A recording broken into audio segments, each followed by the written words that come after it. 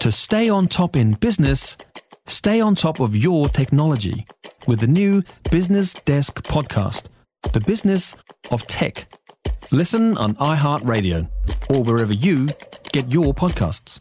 Joe Biden, he's not coming to PNG, but our Prime Minister does get to eyeball India's Narendra Modi in Papua New Guinea. India, as far as I can work out, has been ignored for too long, and we should be doing a lot more with them. The Associate Professor of Politics and International Relations at Auckland University, Steve Hoadley, is with us.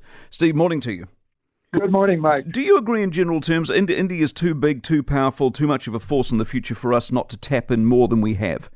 Oh, we can't ignore it. I think the Leader of the Opposition is right. We need to explore the India possibility. It's going to be the third largest economy in a couple of years.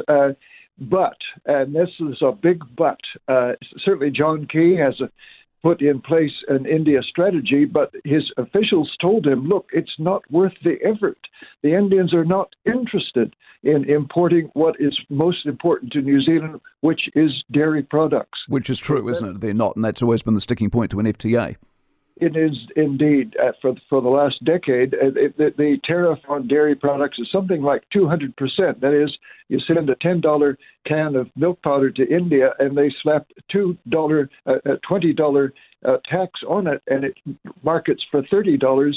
And who's going to buy it at that inflated price?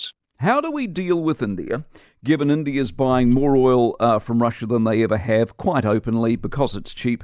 So they're playing this geopolitical game where they're friends with China, friends with Russia, friends with us. Does it work that way or not? Excellent point, Mike. With Biden not at the meeting, India's profile actually relatively rises at PNG, and the meeting by Hipkins and others, of course, Albanese be meeting and also visiting India.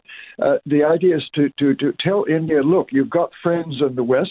You don't have to become dependent on Russian gas and oil and Russian military weapons, which they are to some extent, and that this whole exercise does have a geopolitical tinge to it to welcome India into the Quad, into the Western world, and to show that we've got a better model than the Russians and the Chinese do. Good stuff, Stephen. Appreciate your insight as always. Steve Hoadley, Associate Professor of Politics and International Relations at Auckland University.